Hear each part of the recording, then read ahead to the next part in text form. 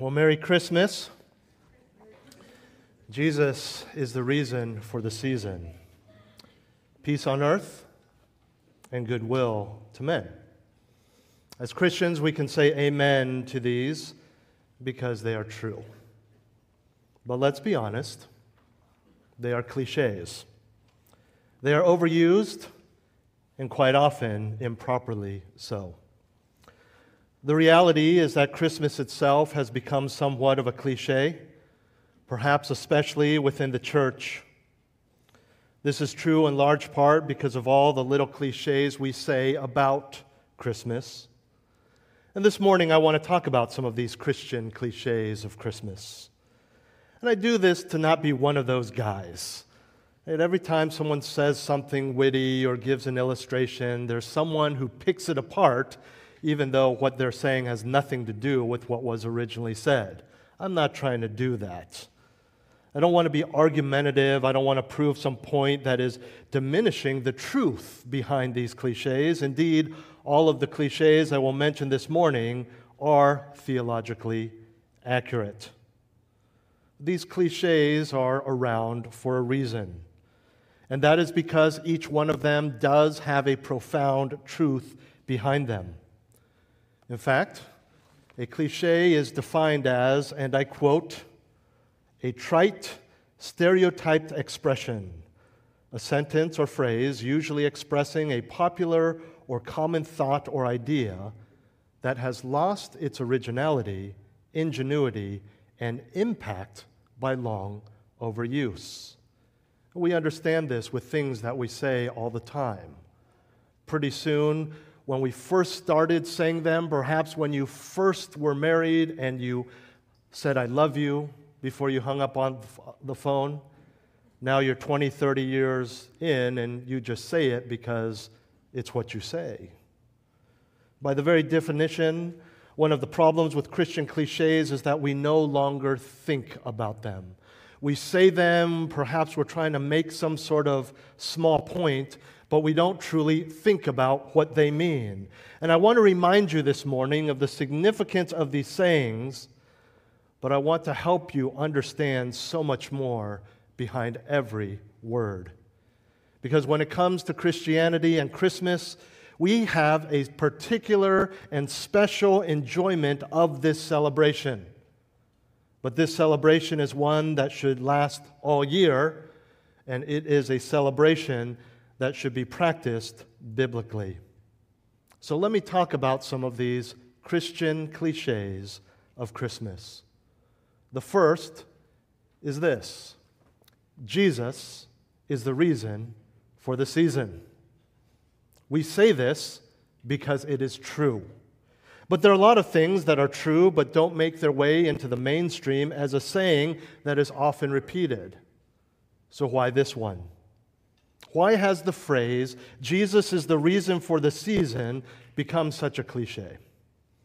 I believe it's because the Christmas season is one of the most significant and powerful times of the year in terms of the economy, family, and religion. But it has lost its way. People have forgotten the focus. In fact, tomorrow, millions will celebrate Christmas without even mentioning Jesus. Some of them not even knowing that Jesus has anything to do with this. This largely began with good intentions in the early 19th century. And over the past 200 years, the commercialization of Christmas has grown. It was during the early 19th century that this all started with an emphasis in the Church of England. They wanted to make Christmas about Christians helping the poor. Think about that. As Christians, the Christmas season is synonymous with being kind, charity, helping the poor. But that's not from the Bible. In fact, much of what we do this Christmas season is not in the Bible. It was, in fact, 200 years ago that the Church of England said, if we're going to celebrate the birth of Christ, why not make it a time when Christians especially are charitable to the poor? At that same time, in the early 19th century, you had influential authors such as Charles Dickens and Washington Irving, who in their very popular writings about Christmas emphasized that Christmas was to be about family, children, gift-giving, and Santa Claus. And so understand it was these authors that largely shaped what we understand Christmas to be today, including Santa Claus, or for Dickens, Father Christmas. Speaking of Dickens, you have, of course, the classic literary antagonist, Ebenezer Scrooge. The word Scrooge becoming a normal word in English, further emphasizing what Christmas should be because of what Scrooge's nature was not. Today, the actual celebration of Christmas in the U.S. and around the world is a combination of various cultural traditions, pop culture, and advertising campaigns. The iconic Coca-Cola ads with Santa Claus drinking a bottle of Coke is a great example of all three. An ad campaign, by the way, that began in the 1920s, and although Santa was not invented by Coca-Cola or its advertising agency, what you picture when you picture Santa Claus was largely shaped by Coca-Cola. And even with all the commercialization of Christmas, you can see the early focus on kindness and giving in a reflection of Jesus Christ that is celebrated through gift giving and charity. We take pains to find the right gift to make others happy. We sing to bring cheer to those who see and hear. We decorate our homes to make people happy. And you can see how there is still today a connection to the gift of Jesus Christ and the idea of gifting and kindness. We spend time with families. We have church Christmas parties. We put up nativity scenes. We agonize over just the right Bible verse to print on the back of our Christmas cards. We tend to give more. We tend to evangelize more, if only because the timing of the end of the fiscal year and the family gatherings give us greater opportunity to do so. It is the Christmas season. But even among Christians, we can easily get caught up in the cultural aspect of everything, the busyness that can take us away from fellowship at church, the obligatory gift giving to family members, co-workers, and those in the service industry, or mail carriers, or hairdressers, and what have you. Some of you are thinking right now, oh, I was supposed to give a Christmas gift to my mailman? Yes. Perhaps it is frustration with our own distractions that we cry out to remind ourselves Jesus is the reason for the season. It is a great and powerful reminder that can center us and give us greater focus. And let's be honest, it helps that it rhymes and is fun to say. Christ is the reason for the day, just doesn't quite have the same ring to it. Jesus is the reason for the holiday. Jesus is the reason for the season. We like saying it. It's witty. It's clever. It's Christian. But we must remember that Christmas is about Christ. And that cliche, Jesus is the reason for the season, is very important this time of year. We must, of course, be careful that we don't say it in anger, condescendingly, or in judgment of the world around us, because if you indeed worship the Christ of Christmas, then you know that it is because of His grace and not because you are better than any who do not worship Him. In other words, don't just say this to prove a point.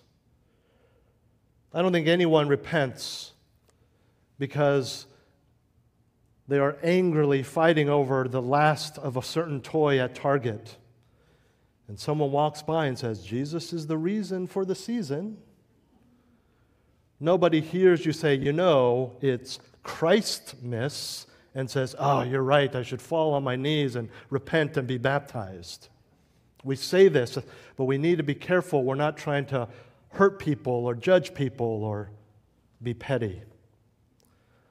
Now, to be fair, the saying is helpful in evangelizing. It is helpful in reminding even non-Christians that there is a gift that they can partake of that will be eternally better than anything under the tree. But for the Christian, we must be careful. Because Jesus isn't just the reason for the season. Jesus is the reason for everything. Colossians chapter 1. Turn there with me. Colossians chapter 1, verses 13 through 20. We will see all matters of the glory and power and even the creative work of God is in Jesus Christ. Colossians 1, 13 through 20 say this. For he rescued us from the domain of darkness and transferred us to the kingdom of his beloved Son, in whom we have redemption, the forgiveness of sins. Verse 15. He is the image of the invisible God, the firstborn of all creation. For by him, Jesus Christ, all things were created, both in the heavens and on earth, visible and invisible, whether thrones or dominions or rulers or authorities or Trump or Biden or Newsom or the mountains or the seas. All things have been created through him and for him. Jesus is the reason for everything. Verse 17, he is before all things, and in him all things hold together. He is also head of the body, the church, and he is the beginning, the firstborn from the dead, so that he himself will come to have first place in everything. For it was the Father's good pleasure for all the fullness to dwell in him, and through him to reconcile all things to himself, having made peace through the blood of his cross. Through him, I say, whether things on earth or things in heaven. Speaking of Jesus Christ, him, himself, his, everything is about Jesus Christ. And my friends, Colossians was not written as a Christmas celebration. It was written as a reminder to Christians of the world and to the world itself of the power and the majesty and the glory of Jesus Christ. Yes, remind yourselves and remind others that Jesus is the reason for the season, but only as a starting point to tell them about creation, to tell them and yourselves about the gospel, the death, the wonderful plan of redemption, the coming again, the judgment, eternity, wrath, the binding of Satan himself. Jesus is the reason for everything. And when we unwrap those gifts, when we sing these songs, when we look at the decorations and ourselves decorate, remember that none of it ends next week when you take it all down. He is in you, he is for you, and more importantly, you are for him. Jesus is a reason for everything. May I share with you another cliche that we tend to say during this time of year, is that he came, speaking of his birth, to die. He came to die. Again, very true. In fact, the two most popular days for church attendance are based on these two facts. He came, Christmas, to die, Good Friday and Easter. Yes, he came to die. And he did so to pay the penalty for our sins. He knew this, and he even explained it himself to his disciples. Listen to Matthew 16:21, a record of Jesus' own words. From that time, Jesus began to show his disciples that he must go to Jerusalem and suffer many things from the elders and chief priests and scribes and be killed and be raised up on the third day.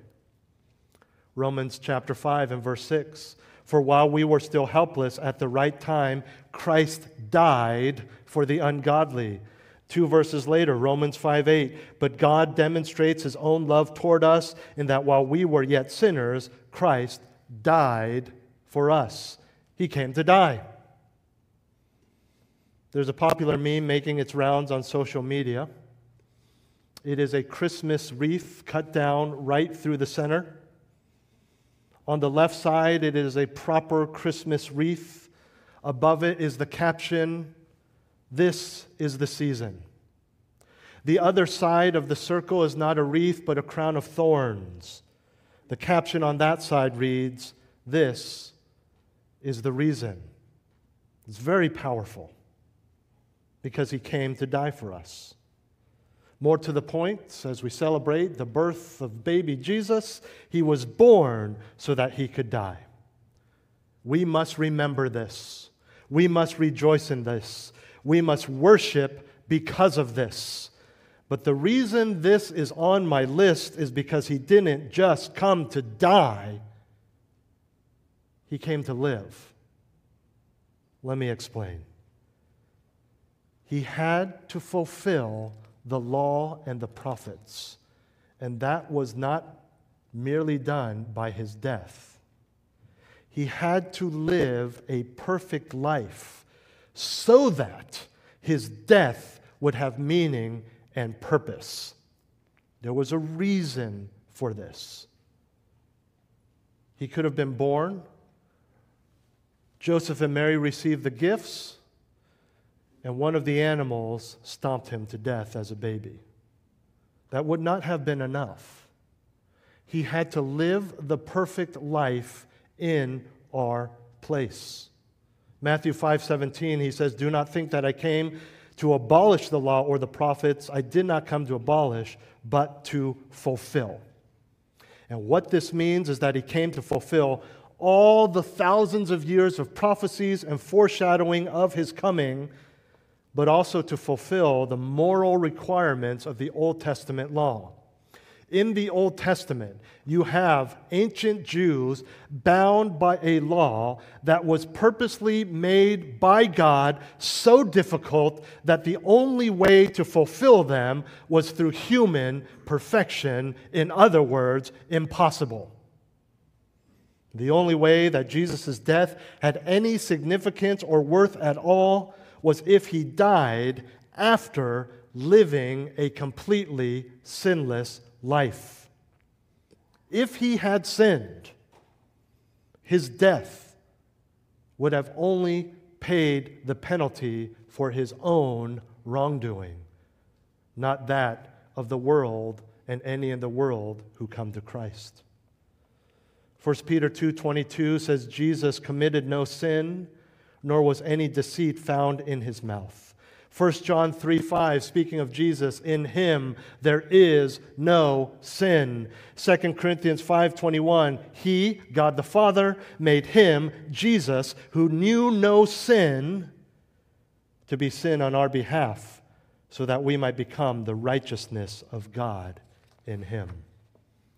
And speaking of fulfillment or fulfilling the Old Testament, 1 Peter 1, verses 18 and 19 say this, "You were not redeemed with perishable things like silver or gold from your futile way of life inherited from your forefathers, but with precious blood, as of a lamb unblemished and spotless, the blood of Christ." If you're not familiar, you did not hear me wrong. He did write a lamb, as in the animal.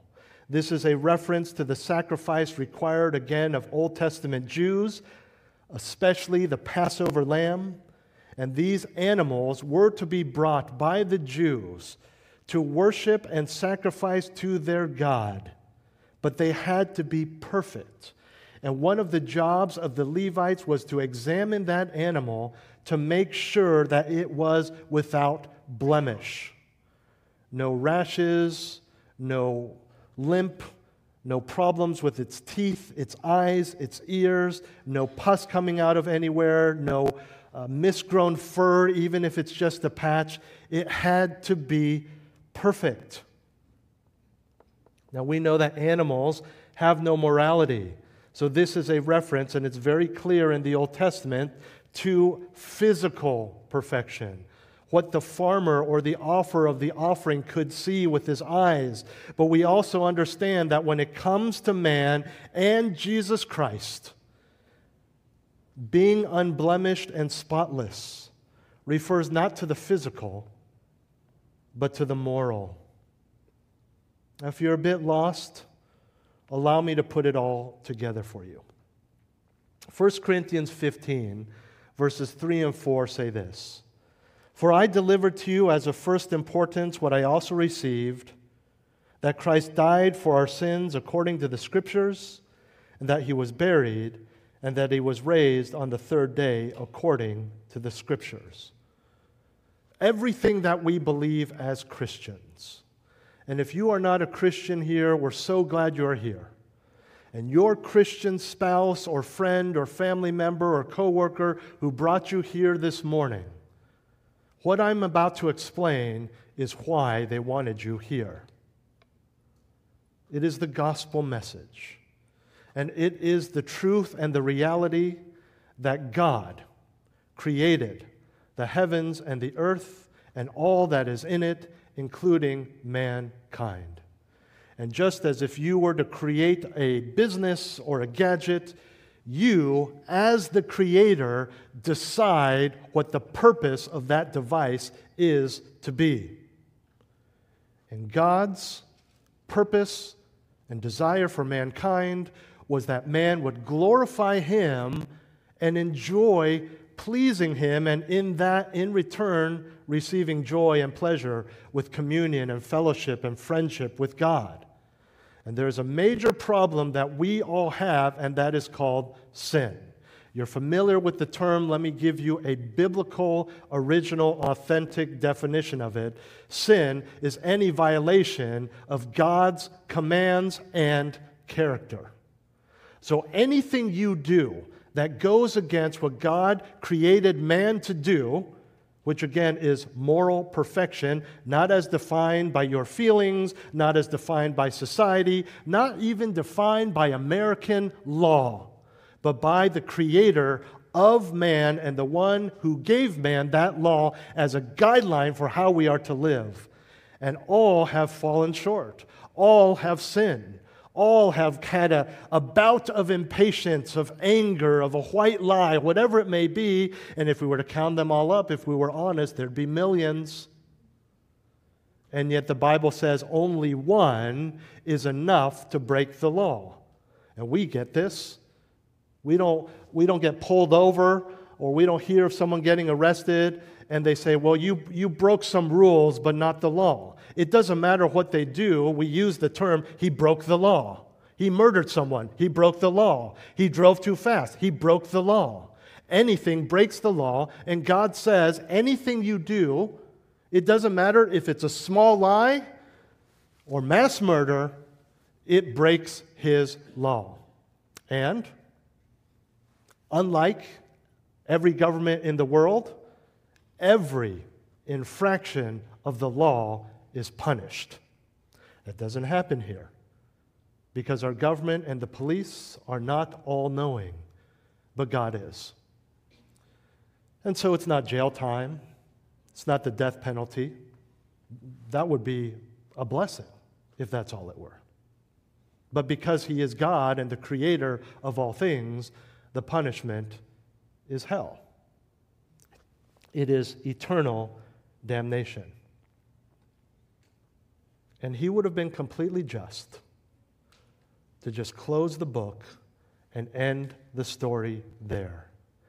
You guys messed up. Now face my justice. But He provided a way out. And that, my friends, is why, though they may not know it, the world celebrates December 25th. Because God sent His sacrifice. Now remember, in order for that sacrifice to actually have merit and take the place of all the sins that we have committed, that sacrifice had to be perfect. And God had to trust that however long he lived on earth, that there would be no sin whatsoever in that individual's life. There is no such man, so God sent himself. Jesus Christ did not come into existence when that baby was born. Jesus Christ is God, very God, and has existed from eternity past, took the form of a human being so that he could come and live and then die. And on the third day, showing that he was victorious over death and sin, being raised on the third day. One of my favorite verses in this whole context is Romans 3:26. He did this so that he could be the just and the justifier of the one who has faith in Jesus. In other words, his justice demanded wrath. But by sending his own son, God, very God, to die on the cross, he was the appeasement of that wrath as well. He was able to be just by punishing Christ and the justifier. Romans 10:9-10 say this. Thousands of verses in the Bible. And if you don't know any of them, then this is the most important one. If you confess with your mouth Jesus as Lord and believe in your heart that God raised him from the dead, you will be saved. For with the heart a person believes, resulting in righteousness, and with the mouth he confesses, resulting in salvation. And just like that, your eternity in hell is transferred to an eternity in heaven. Back to our cliches. This is why it is true, but for Christians not enough to understand that he came to die. He also came to live a perfect life in fulfillment of the law, and that perfect life became the perfect sacrifice. He came to die. I want to give you a third and final cliche to talk about this morning, and that is peace on earth and goodwill toward men. This comes straight from the Bible. Dennis read it for us earlier. After an angel appeared to the shepherds and announced the birth of Jesus in Luke 2, there suddenly appeared a multitude of angels who sang out in praise to God, glory to God in the highest, and on earth, peace among men. But there's a problem. Look around. We do not have world peace. In fact, it's still a pipe dream. During the American Civil War, the famed American poet Henry Longfellow wrote one of his best-known poems. In fact, it's considered the second most well-known poem from Longfellow, second only to his famous poem you probably remember from high school, Paul Revere's Ride. This poem is called Christmas Bells, and it goes like this. I heard the bells on Christmas Day, their old familiar carols play, and wild and sweet the words repeat of peace on earth, goodwill to men. And thought how, as the day had come, the belfries of all Christendom had rolled along the unbroken song of peace on earth, goodwill to men, till ringing, singing on its way, the world revolved from night to day, a voice, a chime, a chant sublime of peace on earth, goodwill to men. The poem then takes a turn. And remember, this was written during the Civil War.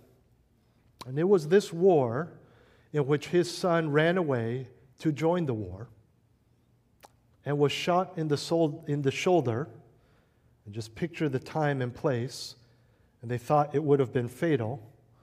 And so Longfellow had to go and pick up his son, who had been shot in the Civil War in the shoulder, and tried to deal with that just 2 years after Longfellow's wife had essentially burned to death after trying to seal an envelope with one of those old wax seals, and the flaming wax fell on her dress and burned her alive. He continues, "Then, from each black, accursed mouth, the cannon thundered in the south, and with the sound, the carols drowned of peace on earth, goodwill to men.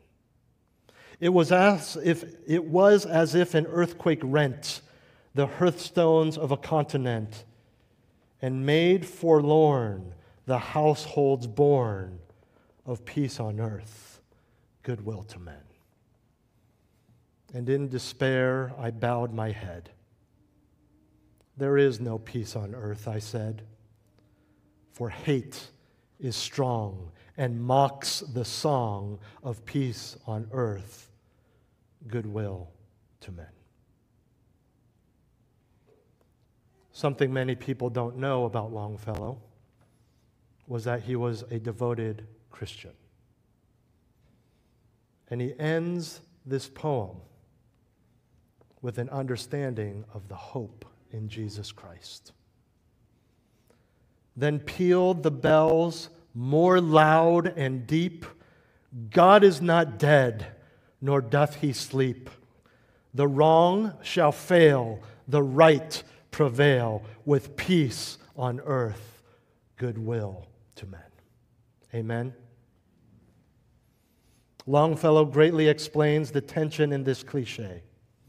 On the one hand, you have peace on earth announced at Jesus' birth by his own emissaries, the angels.